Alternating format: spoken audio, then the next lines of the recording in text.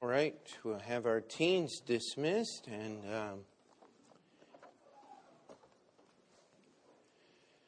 let's see here.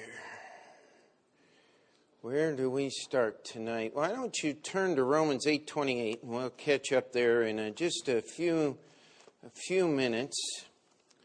And the first part of this sermon is what I refer to as being the strange part, but it's really not strange. It's just what we do. I mean, it ought to be strange compared to the Bible. But I did warn you I was going to preach on a shovel tonight. Now, how many people have ever used one of these? Okay. And this is a real thing. This one's actually been used for mixing cement, which has absolutely nothing to do with our message tonight. Amen? Because they weren't using too much of that in Jesus' day. Let me see. I think I can set this right here like this, so you can keep yourselves abreast of the shovel and what it looks like. And about half the people held their hands that they have used one. And I call this message the Baptist shovel. It came about many years ago, actually, in the old building. And if you could only see what I see while I'm in the pulpit preaching to people, you would know where I came up with this message. And first thing we're going to do is talk about improper uses of the shovel. This is what most people spend most of their time, and in essence, God has really given each one of us one of these tools here. He expects us to do certain things with it in our lives, and He expects us to work with it. Now, a shovel is a tool. A tool is something that we use to get the job done. And so the first improper use, and again, just think with me here and you'll get into this a little bit. But the first improper use of the shovel is to deflect things that God sends our way. Sometimes we use this tool. How many of us like suffering? If you do, sign up for counseling after church. You got bigger problems than you think. Amen? But what is the first thing that happens to us when something bad comes our way? Is we try to get it out of our way. I remember one time in the basement, we were working on the main sewer line. It was blocked up and doing really bad things. And all of a sudden, a cap popped, and we had sewage just pouring into the building. And so what I did was I grabbed the closest thing that was to me, happened to be a shovel, and I started pushing the sewage back toward the drain. Can I tell you that was not very effective? A shovel was never meant to do that. You need other tools to move water and things. But when God sends something difficult our way, we take the shovel that He has given us, and we'll get to what it is actually used for at the end of the message, and we try to use it to push things out of the way. You see, when we do that, it's because we're not trusting God with who He is and what He has given us. Romans 8:28. How many of you have that verse memorized? Quote it with me. And we know that all things work together for good to them that love God and to them that are called according to His purpose. Now, how do we know if we love God? Keep His commandments. So when we are doing right, how do you know you're called according to His purpose? If you are saved, you're called. The Bible says so. So if you're obeying God, now, if you're disobeying God and something bad happens to you, well, I'm sorry, that's just the way it goes. God will not allow us to escape the consequences of our misdeeds. Things will happen to us. But if we are doing what's right, if we're following the Word of God, not doing the best we can, but we're surrendered to the Lord, and bad things happen to us, don't take the shovel God has given you and try to push it out of the way. Accept it. Because God has a purpose.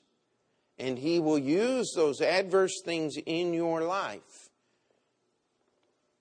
to teach you, to train you, and to mold you into the person that He wants you to be. Now, this second misuse is probably the most prevalent in a church. We take the shovel that God has given us, and we are listening to the preaching, and we're listening to God, and all of a sudden we think, so-and-so needs this. And so we take what God has given us, and we carry it over and dump it in the lap of another unsuspecting Christian. You say, I've never done that. Well, let me ask you a question. Have you ever thought, as you're sitting in church, oh, pastor's preaching on that. They need that.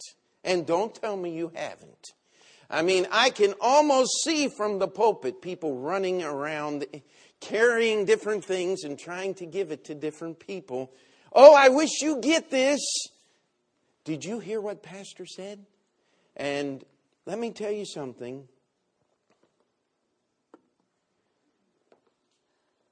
They got it. Now, whether they do anything with it or not, that's between them and the Lord. Don't try to be the Holy Spirit. Amen. How many of you remember what happened to Peter and John after the resurrection? Let's turn to John chapter 21. John chapter 21. Now, the best thing you can do when you get touched in such a way as you think that message is talking to someone else, the best and the only thing you should do is to pray. You let God do the carrying of the message to other people. Be careful. But here we have Jesus telling Peter in verse 18 how he would die in verse 19 to glorify God. And he tells Peter to follow him. In verse 20, then Peter turning about, seeth the disciple whom Jesus loved following. That was John, which also leaned on his breast at the supper and said, Lord, which is he that betrayeth thee? John wanted us to make sure that we knew it was speaking of him. Peter seeth him, saith to the Lord, Lord, and what shall this man do? Now look at Jesus' answer here. Jesus saith unto him, if I will that he tarry till I come, what is that to thee? Follow thou me. You know, we've got to make sure that we are doing what the Lord wants us to do. You know, they have this statement, you can't know what someone else feels until you've walked a mile in their shoes. That's not true. Because if their foot's smaller than yours is, you're going to feel an awful lot of things they never did feel. And when they put their shoes back on, they're not even going to fit anymore. I mean, the simple truth of the matter is you cannot know what's going on in the heart of another individual. Only God can. And what is our duty to do? Not carry over another load and dump it in their lap. We want to be well-meaning and we want to help. But the best thing that we can do is we can pray because God always ministers His Word. Now let's be careful here. If you happen to be walking down the street and you see a member of our church standing outside the bar with a beer in their hand and a cigarette out of their mouth, you ought to say something. Because that is not what we're talking about here. No person who's a member of our church has any business doing anything like that, ever. In fact, trying to follow the Word of God, you can't be a member of our church and do those things. But what we're talking about here is sometimes well-meaning, but the simple truth of the matter is, follow thou me. You make sure you're following Christ. And you know what? Christ will take care of what's going on over here.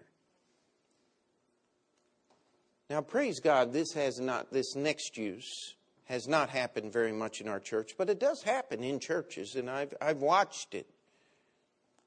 Is we use the shovel that God has given us to pick on other people. Every once in a while, I wish I had me a big old stick. I could just reach down here and tap a few people on the head in this front row here that are doing things that they ought not be doing. Right, Joseph? Okay. And so, the simple truth of the matter is, we go to Matthew chapter 7, the Sermon on the Mount. The Bible tells us, let's go there and just read it carefully so we're not just misquoting God's Word. Matthew chapter 7. And yes, these things overlap a little bit. Verse 1, probably the most misquoted verse in all the Bible. Judge not, that ye be not judged. For with what judgment ye judge, ye shall be judged, and with what measure ye mete, it shall be measured to you again. And why beholdest thou the mote that is in thy brother's eye, but considerest not the beam that is in thine own eye? Or how wilt thou say to thy brother, let me pull out the mote out of thine eye, and behold, a beam is in thine own eye?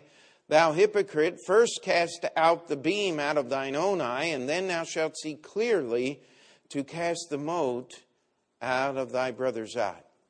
How many of you have ever gotten a speck of sawdust stuck in your eye? I mean, that's pretty scary stuff. I mean, it can be really painful. I remember one story. This is while my wife and I were dating. She may remember this. But we were traveling. I had been working on Brother Clayton's trucks, and I was having problems with one eye, and it was just sore. It wouldn't go away, and we were traveling. I went into a restaurant and looked in the mirror, and I could see rust in my eye. What had happened was I'd gotten a flake of steel from drilling in things stuck in my eye. And so I had to go to a doctor in Ohio, and he had to remove it. You can really get some dangerous things if you let stuff like that go unattended. But how many of you know the difference between a mote and a beam? A speck of sawdust and a 2x4. I mean, Jesus is using what we call hyperbole here. He's using exaggeration. He's saying, how in the world are you going to find that speck of sawdust in your brother's eye when you've got a 2x4 sticking out of yours? I mean, that is the picture that Jesus is painting here. But here is the key. What does the Bible tell us we're supposed to do? Esteem others better than ourselves. Amen? Humility is the key to serving God. God is the physician. We are His servants. And we need to be careful. The shovel is not a healing tool. Keep it in the garage. Amen? Not in the surgery suite. So we don't use it to deflect what God sends our way. We don't use it to take to others what God has given to us. Don't pick on anybody with your shovel. Amen? That is just downright wrong. But we may think this next one is something we should be doing. Now, a shovel like this would not be very good, but when we send our soldiers into the field, we normally send them with a collapsible shovel, do we not? Why do they have a shovel? So they can dig a hole and hide in it, amen? That's what a foxhole is for, is digging fortifications. Now that might work on the battlefield today, but that was never God's intention for you to dig a foxhole. In fact, the psalmist said, He brought me up also out of an horrible pit and out of the miry clay and set my feet on a rock and established my going. Isaiah said, Hearken unto me, ye that follow after righteousness, ye that seek the Lord, look unto the rock whence ye are hewn, and to the hole of the pit whence ye are digged. You know, when we were unsaved, our feet were on the miry clay. We were in the hole. Don't dig a new hole. You do not need to hide from what God has given you. When people say things, when you get accused of being one of those Christians, we try to protect ourselves sometimes. Don't. That's not what God gave you a shovel for. The next one. How many of you have ever killed a snake with a shovel? Okay, 3, 4 of us, yeah. The shovel is a great tool for killing snakes. But the shovel God has given you is not to be used to fight the enemy.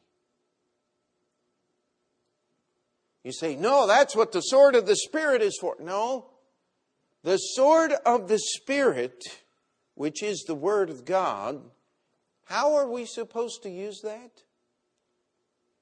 Turn with me to Ephesians chapter 6. Ephesians chapter 6. And of course, this is the armor of God.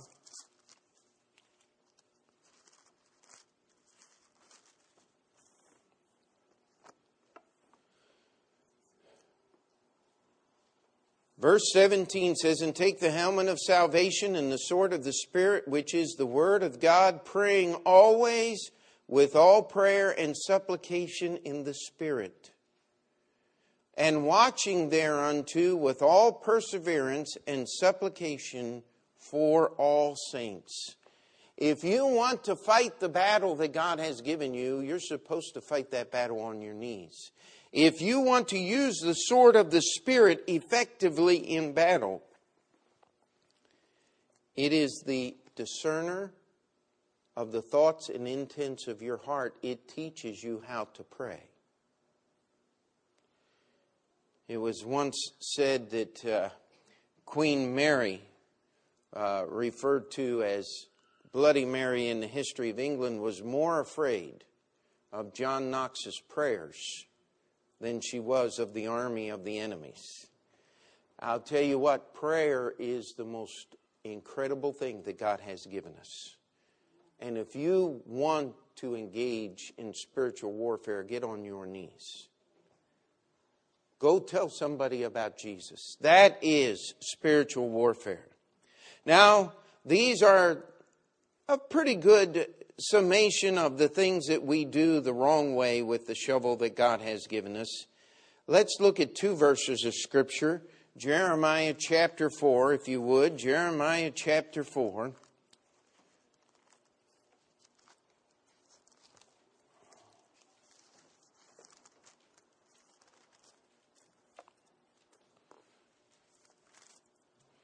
And verse 3. For thus saith the Lord to the men of Judah and Jerusalem, break up your fallow ground, and sow not among thorns.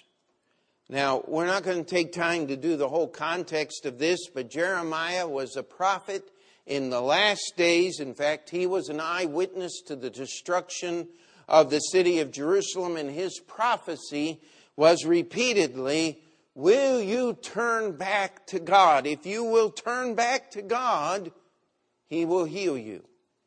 He said, here's how you do it. He said, you got to break up your fallow ground. Now, how many of you know what fallow ground is? Fallow ground is good, plantable soil that hasn't been planted. In fact, I made an interesting discovery. Fallow ground can even be plowed, and most often is. You know, sometimes the farmer will take a field and he will run the plow through that field and do all the work of digging it up just to kill the weeds so the weeds don't grow. But he's not going to plant anything. Now, the idea of taking ground and digging it up and not planting anything is what fallow ground is all about. You see, even though a field is plowed, it's not ready for planting yet. How many of you have ever seen a fresh plowed field? You've got those great big chunks of earth. I mean, it looks like that plow is just digging a ditch, which really it is. And then you go right over next to it and you dig another ditch and you turn the furrow over into the ditch of the first one until you've plowed that entire field. But then you have to go through, if you're going to plant anything, you have to go through and break up the clods. If the soil is not soft, nothing's going to grow. You can throw your seeds into those furrows, and you might get a few plants here and there. But you've got to break it up. Has anybody ever spaded a garden plot by hand? I remember one year we had a little gas-powered machine that did that, and it broke. Our garden spot in our backyard was, about 3/4 the size of the auditorium. And I said, Dad, what are we going to do? The rotor-tiller's broken. He said, here, son. He said, get working. Dad, you don't. He said, that's what they did in the old days, boy. He said, I got a bad heart. You don't. Now get out there and get going. Let me tell you, you can do it by hand. But it takes a little while. By the way, it doesn't happen by accident. And things really didn't get moving until I got my attitude straightened out and started really getting in on the work. I'll tell you what, there is nothing that will tone you. You know, these guys go to the gym and they do all these. I'll tell you what, I give me a good shovel and a plot of land any day. And you will be in better shape than the guys that go to the gym. If you want to be pretty, go to the gym. If you want to be strong, get in the garden. Amen? You see, that's what God gave us that shovel for. Is every one of us. I think, I don't know which preacher it was that said this. I'm sure it was more than one. The world has yet to see what God can do through the life of one wholly dedicated to Him. I believe that's true. I mean, we give to the Lord, we do what we can. But this idea that there are areas in our life that God could be using if we'd only get out the shovel. And by the way, do you want to know the greatest protection from the enemy? Dig up your fallow ground. Because your service to God is your protection, is it not? How many times have we illustrated that in the Bible? And how many times have you personally been convicted by looking at the way someone else lives their life and says, you know, if they can do that, I can do that? Has anybody had that happen to them? Well, guess what? We are doing, in effect, all of those things that if we will do on purpose, we'll do it wrong. But if we do it in the midst of just digging up our fallow ground, guess what? It's going to be done the right way. You know, when difficulties come your way and you keep working on the fallow ground, what's God going to do? He's going to supply your need, isn't He? He's going to protect you from the enemy. In fact, you will find yourself doing greater battle and having far more effective influence against that of the enemy while you're breaking up your fallow ground than you could be doing anything else. You know, we try to serve the Lord. Amen? And we fail. Most of the time because we're trying. Let's go to one more verse. Hosea chapter 12.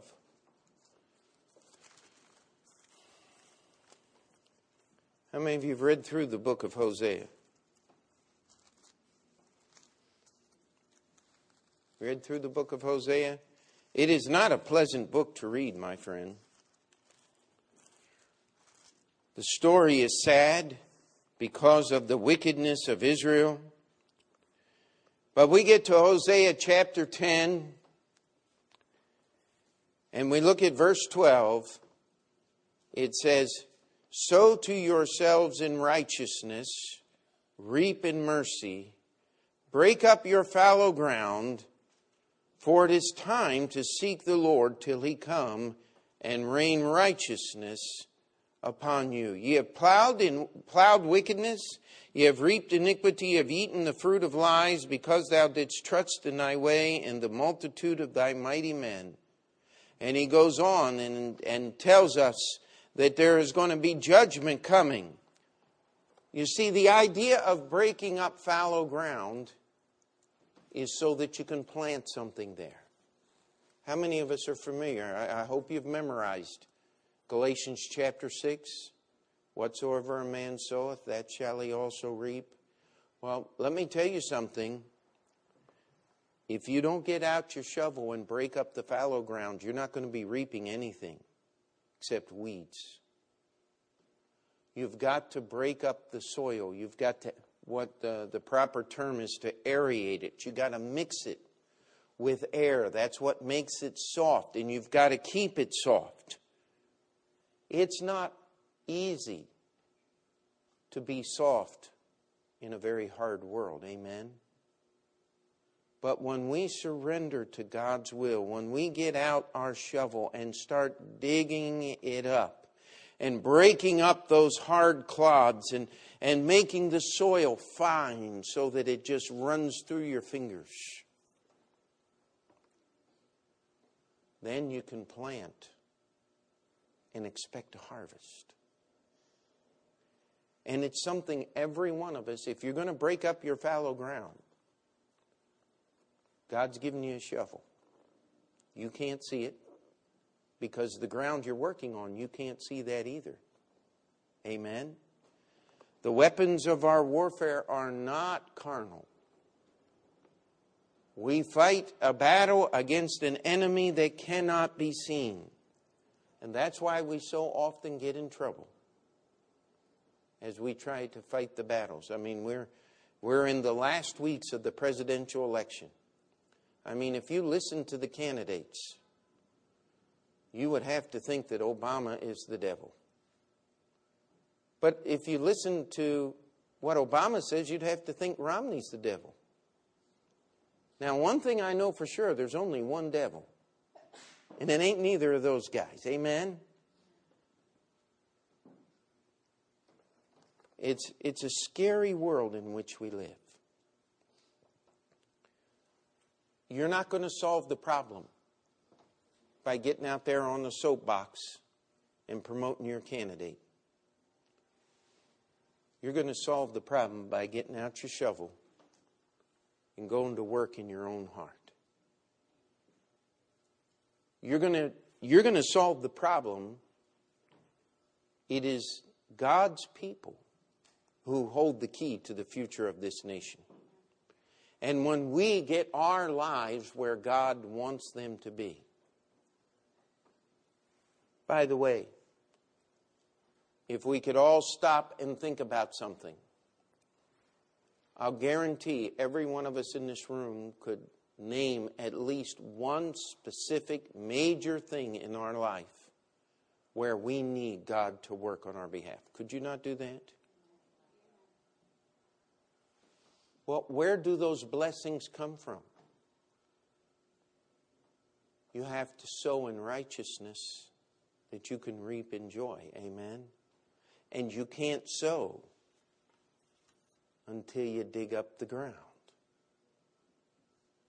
This is what God has called us to do. He's called us to get the shovel out and to break up that fallow ground and to keep working until the soil is soft. You know, one of the greatest ways you can do that? Keep up with your daily Bible reading schedule.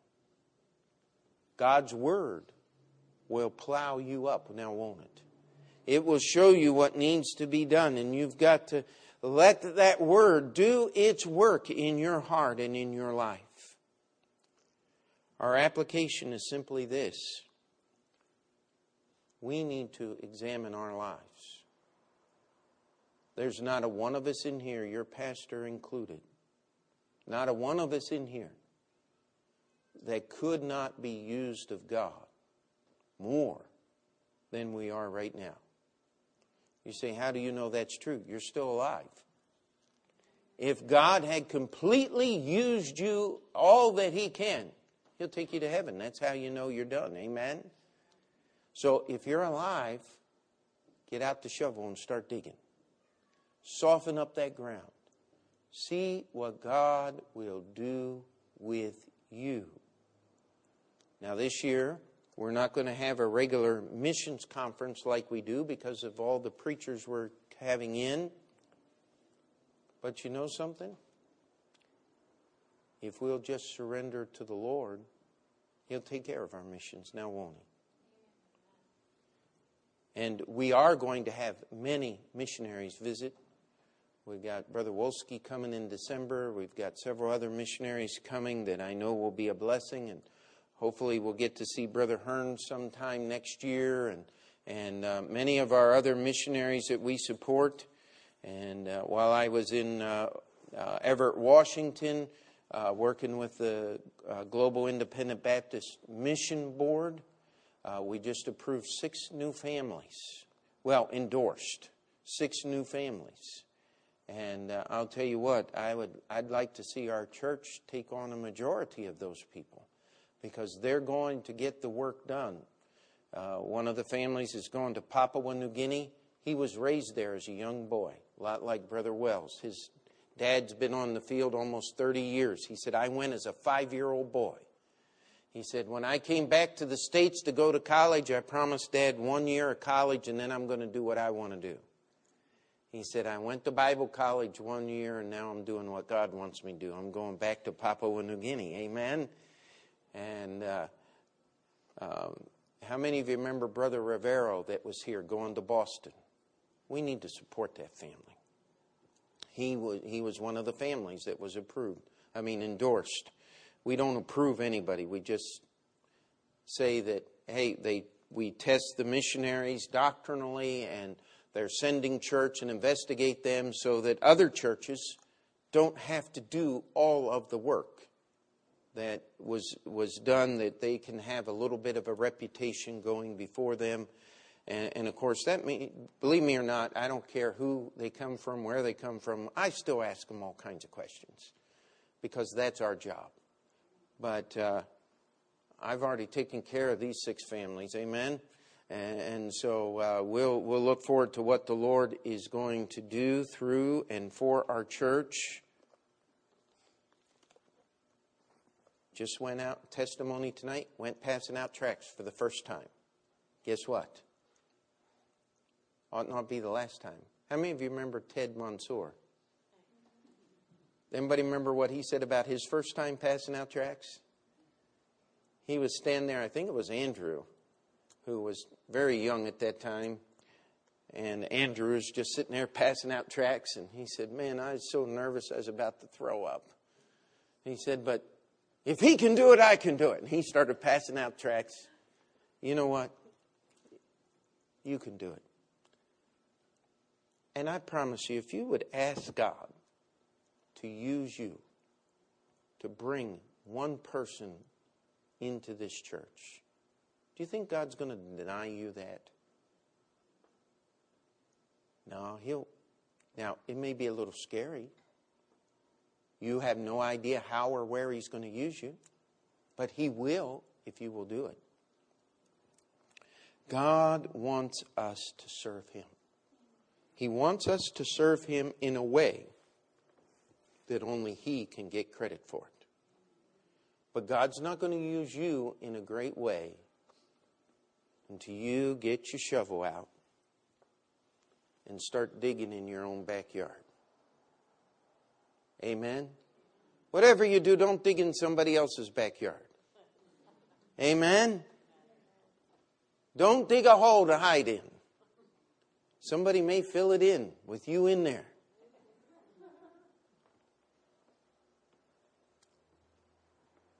Don't go out with your shovel trying to fight the enemy. That's a good way to get killed. You dig up your fallow ground and God will take care of all the rest. Amen? Let's pray. Dear Heavenly Father, we come before you and I pray that